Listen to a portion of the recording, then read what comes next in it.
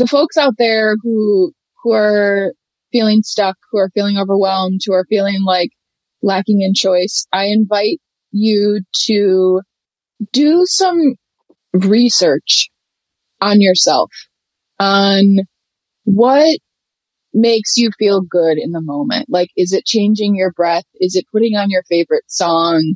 Is it going outside on a short walk? Like, what are those things that bring you life outside of work? Because once we start focusing on those, it will impact and ripple how we show up at work and how we feel about ourselves at work. Welcome to the Revelation Project podcast. I'm Monica Rogers, and this podcast is intended to disrupt the trance of unworthiness and to guide women to remember and reveal the truth of who we are. We say that life is a revelation project, and what gets revealed gets healed. Hello, everyone. Welcome to another episode of the Revelation Project podcast. Today, I'm with Nick Frick. Nick is a career coach guiding women through the roller coaster of career transitions. Her holistic approach is a result of her commitment to discovering her own self-care practices and her career spanning tech recruiting, customer service, and teaching yoga. Her programs integrate both career growth strategies and healing modalities to ensure work-life balance and sustainability for her clients. She believes that you can have your dream job if you trust your own authority, start with your why, and lead from your values. Nick prides herself on being the best hugger anyone has ever met. She's committed to dismantling white supremacy, feels happiest on a surfboard, loves sending handwritten letters, and starts getting ready for bed at 8:15 p.m. Nick grew up in Wisconsin and has lived in Minnesota, Massachusetts, New Hampshire, and Peru. Currently, she's living with her hubby and daughter in San Francisco, California. They are obsessed with finding the tastiest food possible and avoiding winter as much as possible, which of course makes me giggle so hard. Hi, Nick. Hi. As I sit here in 0 degrees with the wind howling today. And it is a choice, isn't it? I know we just kind of talked about this a little bit before we started, but I just love that you have been like, because seriously, when I read this, I was like, I envisioned you in all these places just going, nope, nope, nope. And then finally, like getting someplace where you were like, and this is just right. Like almost like the Three Bears, Goldilocks. Yeah, that's absolutely true. I think what I've learned so far in living all those places is that I do get to choose. And we actually lived in San Francisco when we first met, my husband and I, and we moved to Boston for his job and then came back. Like our goal was to come back to San Francisco. And I'm so glad we worked hard to do it. And it's been like the best thing that we've ever accomplished together, actually. It's really, I would have to say that this has been probably the hardest time for me. Just that maybe part of it's COVID and being kind of inside and not being able to visit with other people for what feels like the second winter. I'm definitely kind of like over it. Yes. So thank you so much for just being willing to come on the show. You know that I've really loved you and adored you since the moment I met you. And I think it's because one of the things that just stuck right out to me was your ease with yourself. You have this way of being that I found to be actually endearing and magnetic. And it has to do with how accepting you are of yourself. I think that's what radiated out of you. Wow, I'm blown away actually by you saying that because it's so funny how humans and women are. Like you saying that, I like didn't believe it in the moment where I was like, how could she believe that? Like I don't actually believe that about myself. Thank you. I do feel I most of the time strive to feel for ease and want people to feel that ease also. So I'm glad that you were magnetized to that. That feels really great. And it's a pleasure to be here with you, Monica. Yay. Well, I think what I remember most is watching you do a video that you were kind of laughing at right? You were laughing at yourself and you're kind of like, well, this is what all the celebrities do. So like, right? Like you were just giving yourself kind of like full permission to like do the thing. And I just cracked up. And then of course, when I started following you on social media and learned a little bit more about what you do, the other story that I really loved that you were talking about was your attention to self-love and how that actually shows up for you. And it's really become a lot of your work with women in the coaching industry. Yeah, absolutely. I am so proud of that. That is not something that has come easy though. I took in the year 2017, I declared the year of Nicole, and it was because I really wanted to have a baby or decided in that moment that I wanted to have a baby, but I knew as like an Enneagram 2 and a person who like gives of myself so fully that if I had a baby, they would completely like eat up all my time and all my love, and it would be amazing if that was to happen. But what I wanted to be able to do was know what self-love for myself looked like. And so I started the year of practicing what does self-love even look like for me, so that when I do have a baby, I have this like toolbox prepared to know that with like my supportive husband and myself, like we could give me time and the energy that I needed to fully be present for her as from my overflow rather than me feeling really empty. Like I didn't want that feeling. So I wanted to figure out how I could do that in advance of her. I love how you approached that because there's this, I love kind of talking about almost like it's like living inside of an inquiry. And what I heard you say is that for you, it became this question and it was an inquiry and you gave yourself a year to explore what is it to actually fully love myself and what would it be like to bring a child in the world to not be depleted, but to be able to give from my overflow. Like how beautiful is that? Mm-hmm. Yeah. And it was super helpful to have that when she was born. We had really good resources around us, but that year of 2017, like it was really challenging. I revealed a lot to myself that I had no idea was hiding. And I was able to really heal some stuff before she came into this world. Like I had 2 miscarriages before her. And because of the tools that I used that I was able to cultivate in 2017, like it didn't hit, like I was able to heal through it rather than it being taking me out or really stopping me from wanting to have a child.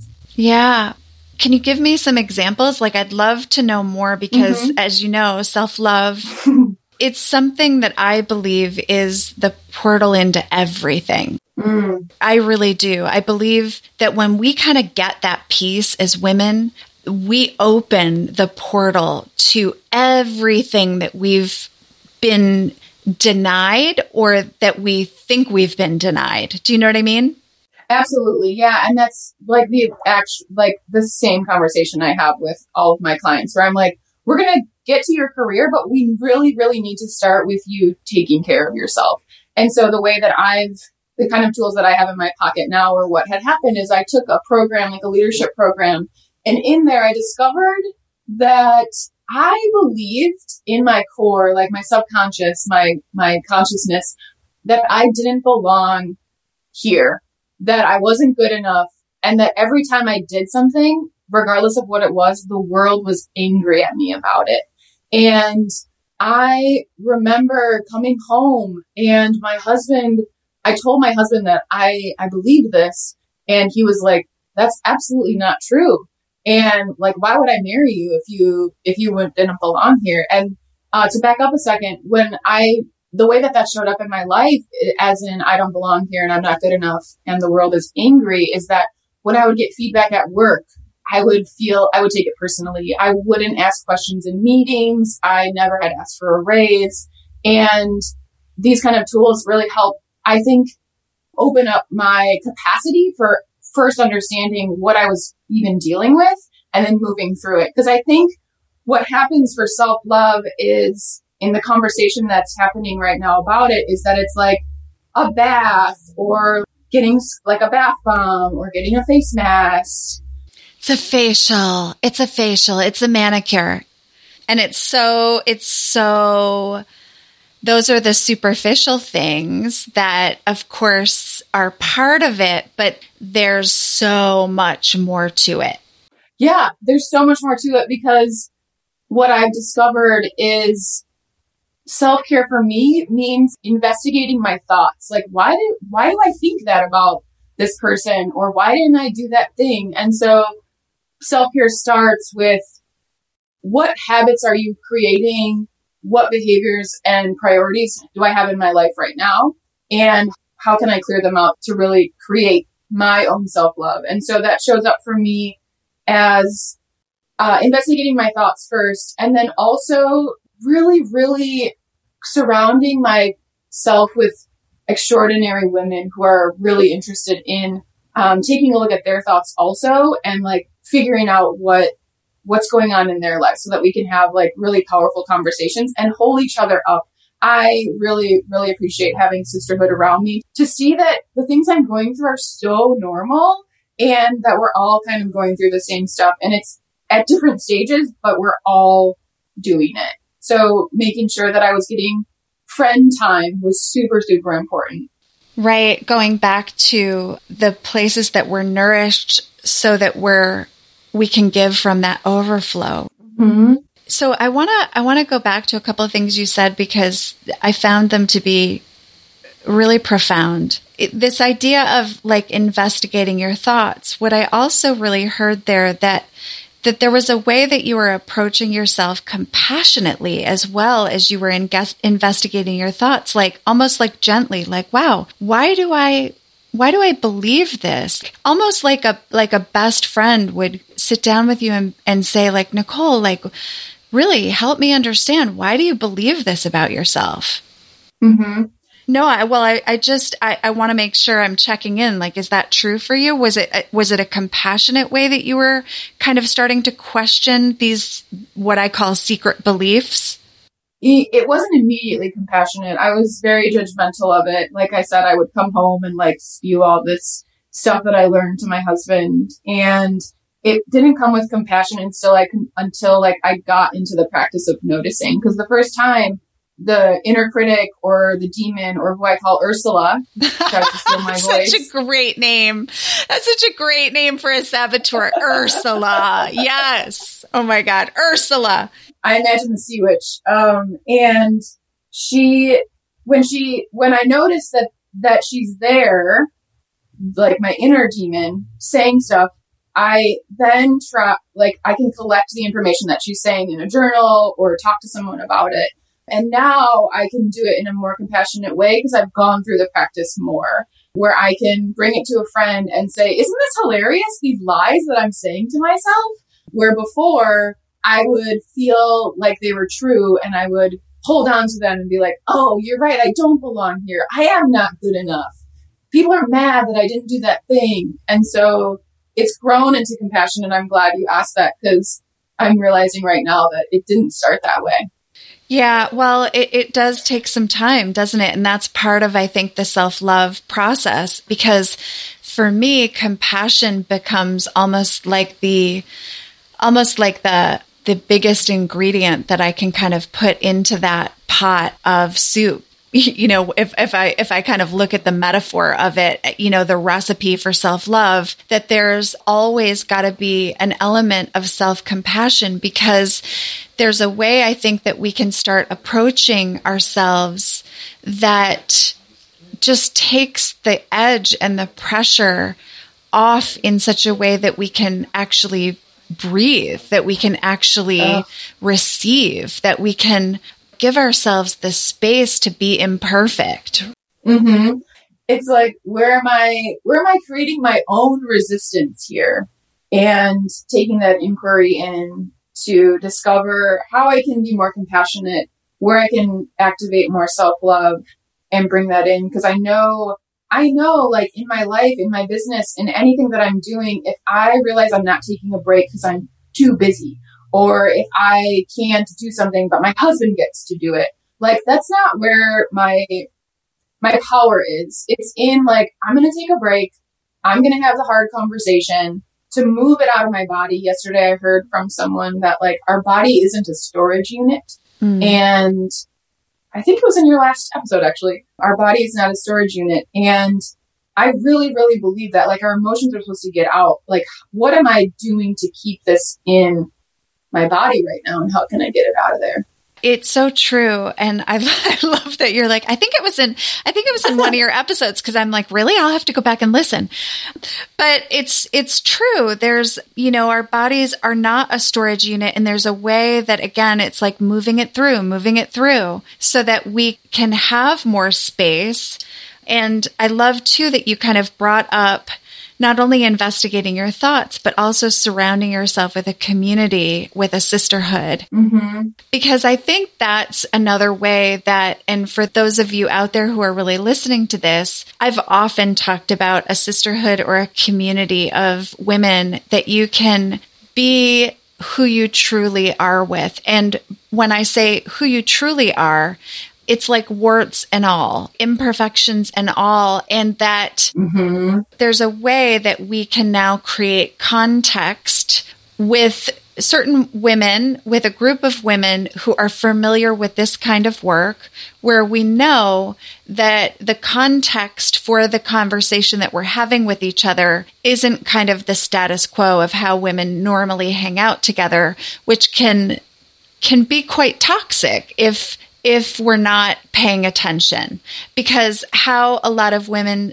tend to hang out together before we've kind of done some of the work is we can tend to find ourselves either gossiping, complaining about our lives, and really kind of sharing from a place of victimhood versus empowering each other to actually and reflecting back to each other. The other thing that we can tend to do when we haven't done some work is we can tend to want to fix others, which shows up as a lot of codependency versus the ability to kind of believe that our friend has their own answers and that all we need to do is be a compassionate witness and listen to what they have to say. So there's a way that I think that you're absolutely right. Part of the self-love practice is actually finding a community to support you in continuing to be in the inquiry about your own life and about how you want to continually show up. 100%. I would not be, as you say, at ease with myself or so magnetic without this container, this net of women who see me in my fullest being, the warts and all, like you said. It's so beautiful. Like yesterday, I had a lot of stuff coming up because I just like made a big investment in myself, and I had a list of all the things that my inner critic was very interested in telling me.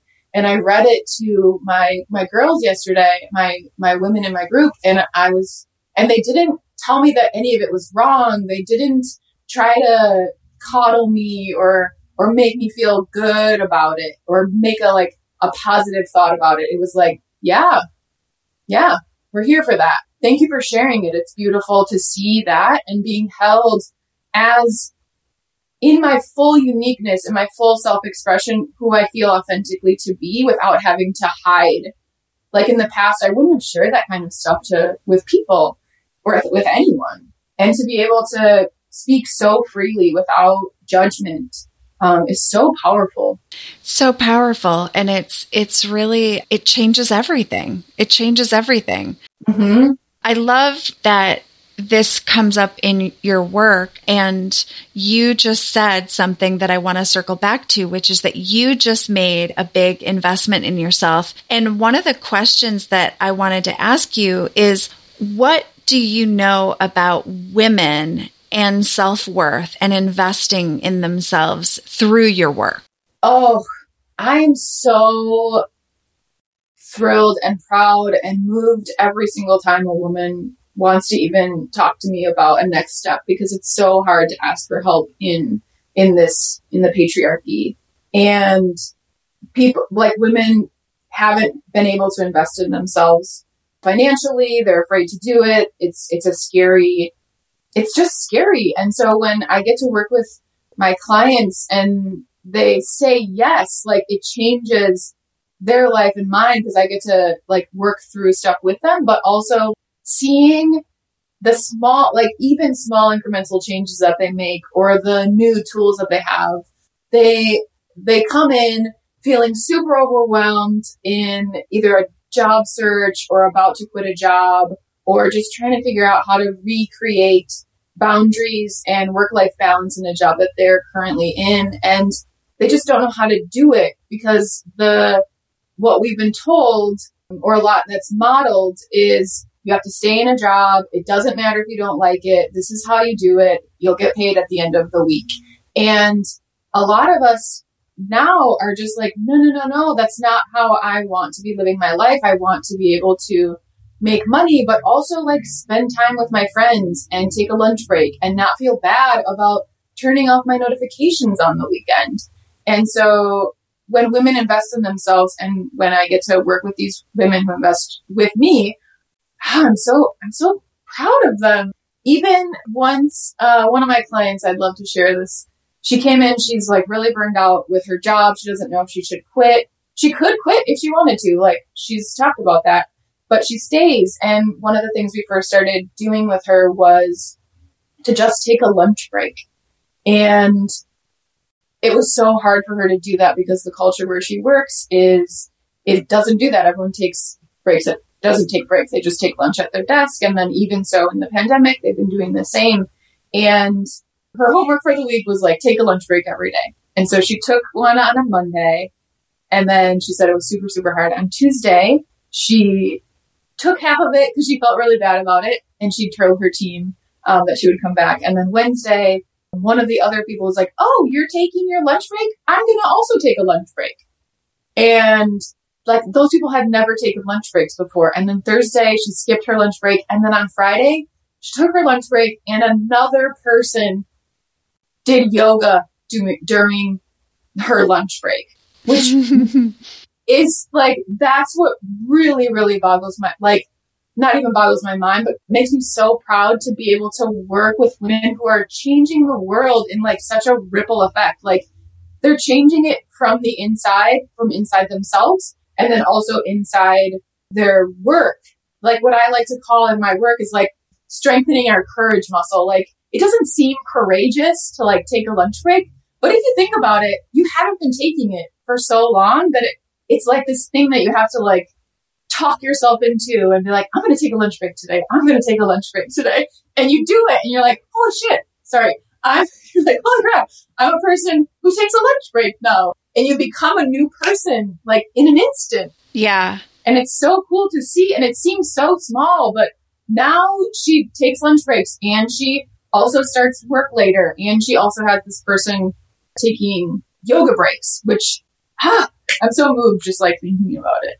Yeah. And by the way, you can swear because what the frick, Nicole, what the frick. So you can swear. You're allowed to swear. It makes everything more spicy. A well-dropped swear word is always appreciated. Thank you. So there's a lot here because it does seem so simple. It seems so simple, and yet it goes against the kind of tribal code, especially as it relates to the patriarchy. And I love that you said earlier, it's really hard to invest in yourself in the patriarchy. And I wanted you to go a little bit deeper with that. Why?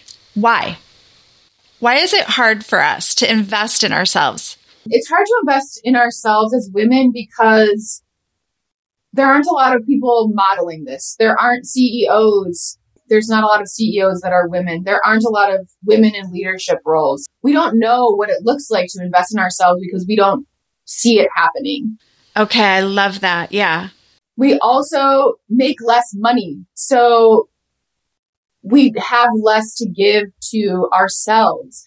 And I used to also work in microfinance or volunteer in microfinance, and women invest 90% of their income in their family and their community, and men invest 30%.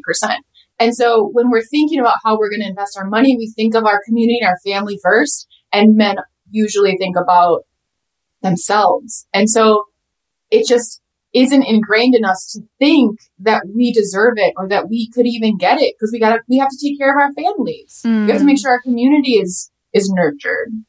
Right. And yet, it really goes back to our original conversation about self-love. And what I've found, and I'm sure that, this is kind of where we're headed, is that by the time women actually get to the point where they're in a breakdown, they're so depleted, they're so unhappy, they're so exhausted, overwhelmed, and haven't really exercised that muscle of self-care and self-love. And so when you speak of just taking a lunch break, you're right, it is a really big deal, but it starts to become where the muscle gets stronger and stronger and leads to other things. And it's contagious, as you mentioned. And I think, and the thing that you said that I love the most is like, if we can't see it, we can't be it. And so I'm finding that I brag that we're also really quick studies as women, and that it actually just takes one of us daring to kind of stand up and, say like, I don't agree with the status quo. Like, this is crazy. This is crazy making. My work is not my life. And to really start to organize, to really start to surface the values that really go back to what you initially said, like being in an inquiry, like, why do I have my life set up like this? It's not serving me. It's not serving me. Yeah. And it, by default, because it's not serving us as women, it doesn't serve those that we care for. Yeah, exactly. So tell me more about, just what, as you really start to work with the women that you work with as it relates to career, what comes up a lot? Like, I'm curious, do the women that work with you end up shifting their career? Do they start daring to dream of a different way to show up in their careers, or maybe even a whole different way of finding their life purpose? Like, tell me more. Yeah, the women I get to work with are, they come to me when they've burned out. They're ready to, they feel stagnant. They've outgrown the role and they don't know what's next. And what we get to work through is, they think what's next is like getting a new job, which I really love helping them with. Like, I get a job search. I help them make resumes. I help them with the strategy for interviews and all the career strategy stuff. But what we really do is we dive into their values. Why do you keep burning out every 2 years? What's happening there? What do you even value? Why do you take jobs that you have to work on the weekends? Like, why do you take jobs that you don't have a mentor at work or don't have a mentor outside of work? What's important to you?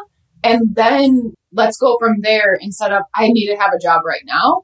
And what I also want to step back and say, like, there's also a time when people need to be in jobs to feed their families and to take care of what needs to be taken care of. And what I want to say that is like the perfect place to be also, and also understand that that's where you are. And that's the choice that's happening right now. And then when that's taken care of, then we get to choose to dream again. We get to create our dream job. We get to create our dream job description and the lifestyle that we want. Because when it comes down to our career, if you think about it, it impacts our whole entire life. It's important what you're saying, because there are those necessary points in our lives where we just take the job because it's what needs to be done to feed the children, or it's what needs to be done to make ends meet or support the family or ourselves in a way that we feel at that moment we don't have another option. But I love too that you're pointing to this also, this idea of that being a stepping stone, a temporary place, and not necessarily where we want to think about staying, especially if it's not nourishing us. And this idea of choosing a job that actually nourishes and fulfills is still pretty foreign to a lot of people. Would you agree?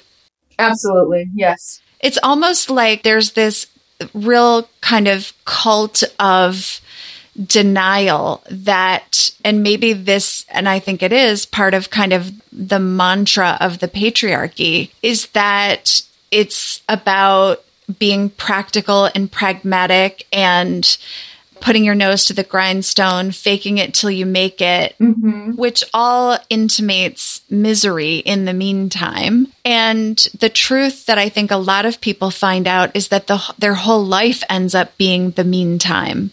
The meantime, meaning, it's that they're miserable in the meantime. As they're kind of faking it till they make it. And then one day they wake up and they're like, my God, now I'm retired and I spent my whole life being miserable in a job. And then you hear all these stories of people then getting to the point where they finally are able to retire and then they get sick and die. Right. Yeah. Right. It's heartbreaking. It's so heartbreaking. And so what I'm really hearing is that this is a trend that you are disrupting. Yeah, I think a lot of the thoughts that my clients have are, I can't quit my job because it's going to be hard. There's a story in our culture that like, it's going to be hard to find a job if I don't have a job. Or I can't find a new job while I'm working this job because it's too challenging. There's too many hoops to go through. How am I going to take off of work to do this? And the story that is repeated that like upsets me is like, so the story is, if I don't have a job, it'll be hard for me to find another job. And what I like to move through is like, imagine a person who hates their current job or is unemployed and hasn't been able to, unfortunately, find a job for a while. They feel defeated. They feel overworked. They feel burned out. They go into a new job. They're burned out. They bring that feeling to this interview and the interviewers are like, this energy's off. They didn't prepare. Like they don't feel right. Then you have that person who's interviewing. It doesn't feel right. They're burned out. They're coming with that. You have the second person who quit their job because they could, who is creating boundaries at their old job or is creating boundaries at their old jobs where they can continue filling up that cup. So they go into this interview and they're just like blowing them away, the interviewers, because they know their worth. They know that they're going to kick ass when they're here and they crush the interview, right? And so who do you want to be interviewing? The person that feels burned out or the person who feels thrilled to even have this interview and is prepared? And when I can like help my clients make that shift of like, you get to create your life. One of my favorite clients, or they're all my favorite. Let's say that. Let's face it. Yeah.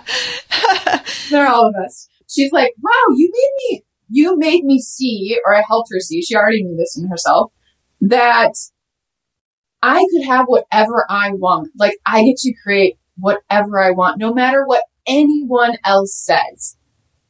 And we get stuck in what other people say we should be doing so often that like we really need to, that inquiry we talked about earlier, just like, what do I want? What's important to me? What's going to make me fulfilled in this next role? Yeah, it's like the inquiry, but we really also need to kind of interrogate.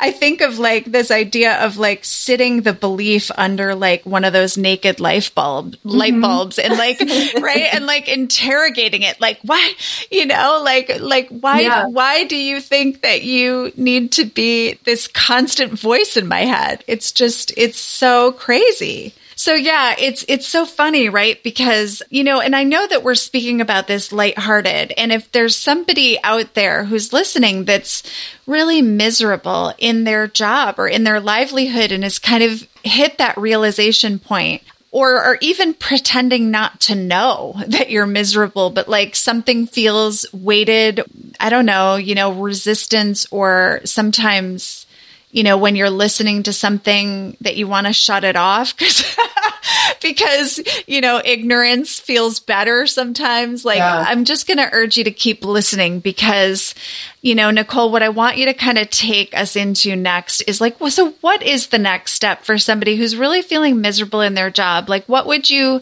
say to them if they've gotten to the point where they're really kind of seeing their work as a grind? Yeah, thank you for asking that question. I think it's really the most important one in the work that I get to do is change.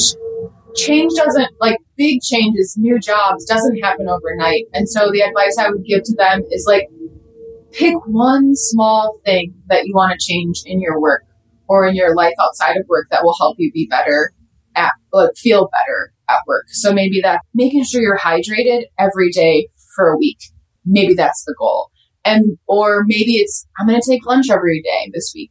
It can be so small, but we're starting to like probably listening and you're like, F that, Nicole, like I'm not doing, like that's not going to change anything. But what's going to happen when you start taking like the lunch break, I already talked about that.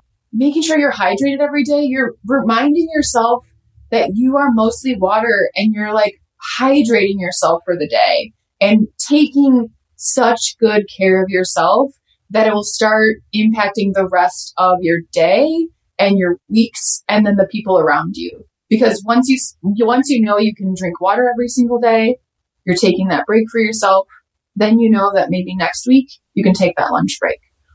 And then the following week, you like start taking your vacation days, which is something that we don't do. Like I would say if you have vacation days, take 2 right now. I want you to take 2 in a row so that you have a 4-day weekend and just see how it feels. Take time for yourself and not think about work.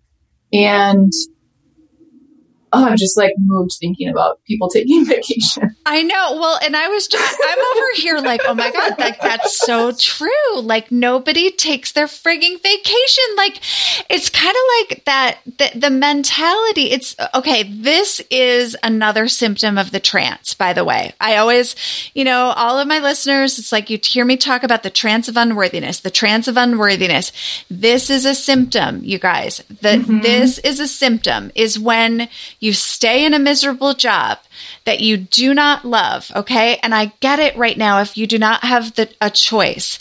But what I want you to do is look at where you do have some choices. And what Nick was just pointing to were some areas that you can give yourself some love. And so whatever that looks like for you, the things you can impact, the things you can control, do those things. And when it comes to taking vacation, there's another one where we fall into this trance of unworthiness. And it's like, we think, what are the excuses that you hear for not taking those vacation days, Nick? I love, did you guys hear the throat noise with it? It's like, my teammates can't do the work because like my teammates won't be able to do it. I don't have enough vacation days. I'll have too much work when I get back to do. Why should I take a vacation day? I don't need it. What would I even do if I took a vacation day is my favorite. Because then I'm like, let's talk about what you could do on your vacation day. Oh, yeah. I mean, it breaks my heart. It breaks my heart because it really is it is the trance. And it's this understanding for me that there's a whole aspect of fulfillment and joy waiting to discover you. Mm-hmm. That is just literally like a choice away. And yeah, you may not access that when you take these 2 vacation days. But again, it's building that muscle. It's starting to think about your situation in this moment as temporary, and then starting to do things that will actually disrupt the trance. Yeah. What just came to me was like, we have a choice in every part of our lives. And if we start so small, Like, we can just choose to take a longer breath the next time we need to breathe, because we're constantly breathing. Like, just slow down your breath for one breath. Yeah, I just did it with you because I was like, yeah, that feels great. You know, it's these small incremental changes, and we underestimate how powerful they can be. But it's just like shifting a mindset, you know, from this is just the way it is to this is just temporary. Yeah. That becomes a powerful shift. And I love that expression, you have to believe it to see it, instead of you have to see it to believe it, and like turning that script upside down, because that's what we have to do in the patriarchy. We live in kind of this upside down world where the only ones that are going to really turn it right side up is ourselves. And nobody's going to do that for us. And if we can model taking vacation similarly to how you were talking, Nick, about the coworkers starting to join her and starting to take a lunch break, that's what will happen with vacation too. And there's nothing that the patriarchy hates more than super fulfilled, empowered women, especially because that's when the power of it and the trance starts to wear off, and we can no longer kind of just be cogs in the wheel. Yeah, it's so true. Like when you take that extra break or you take that vacation day, it inspires other people. And that's so cool. Yeah, it reminds them to take care of themselves as well. Mm-hmm. Yeah. Well, and so Nicole, I know we're kind of coming to the end of our time together, which it's just like, it always goes so fast. And I wish sometimes I could like stretch these conversations on forever. I love them so much. And I feel like we just start really diving into some of the gems, but I'd love to know, if I were to ask you kind of one additional question, what question would I ask you and how would you answer it? I'm not sure what the question is, but the answer would be, I love you. For the folks out there who are feeling stuck, who are feeling overwhelmed, who are feeling like lacking in choice, I invite you to do some research on yourself, on what makes you feel good in the moment. Like, is it changing your breath? Is it putting on your favorite song? Is it going outside on a short walk? Like, what are those things that bring you life outside of work? Because once we start focusing on those, it will impact and ripple how we show up at work and how we feel about ourselves at work, because our work isn't the only thing that's giving us the nourishment that we need. We're taking care of ourselves out of work so that we can flow into work in an easier way. And like, where are you creating your own resistance around finding those things that bring you joy, that bring you nourishment? And when you do find these things, get a Post-it, get a piece of paper and write them down on a small piece of paper or a Post-it, and like put it on the inside of your cupboard in your kitchen, so that when you forget, you can go to the Post-it and you know what you can do, what choices you do have to make. And I want you to choose things that take like less than 5 minutes, because then you're more likely to do them. Like, take a breath, put on your favorite dance song. And I know that you do this. So tell our listeners where you might find a Post-it in your house and what those Post-its say. My Post-it, we just moved. So I just found the Post-it yesterday in one of the boxes and put it up in my kitchen. And it says, call a friend. It says, put on the country playlist that you made. It says, read a book on the patio outside. I brag that I live in San Francisco, so I can do that. Yeah, well bragged. It says, put on Pitbull and dance. And those are 4 of them that I've gotten to. And another one is get a hug from either my daughter or my husband. And because they're always gooey and great. And also I'm the best hugger. So it helps to to be with people that are also really good huggers. I love that, Nicole. That's so great. And you of course did a dance break before we even got on this call today. 100%. I danced to Confident. Yes. This morning. Yeah. Yay. I love it. I love it. Well, I want to say thank you so much. And to our listeners, I want to let you know that we'll have ways that you can contact Nicole in the show notes, as well as you can seek her out, of course, on social media, or you can go to her website. And of course, all of that will be in the show notes. And to you, dear Nicole, I want to say, what the frick? I am so happy that we met and that I just found you and your energy. You're such a true delight. I love how you show up in the world. I love that you're helping other women just really tap into their own fulfillment and joy, knowing that these moments in our lives, they don't have to be permanent. They are temporary. You're really helping to bust the trance. And you're a sister for life. Thank you. Oh, I love that. Thank you so much, Monica. Yeah. And to our guests, more to be revealed.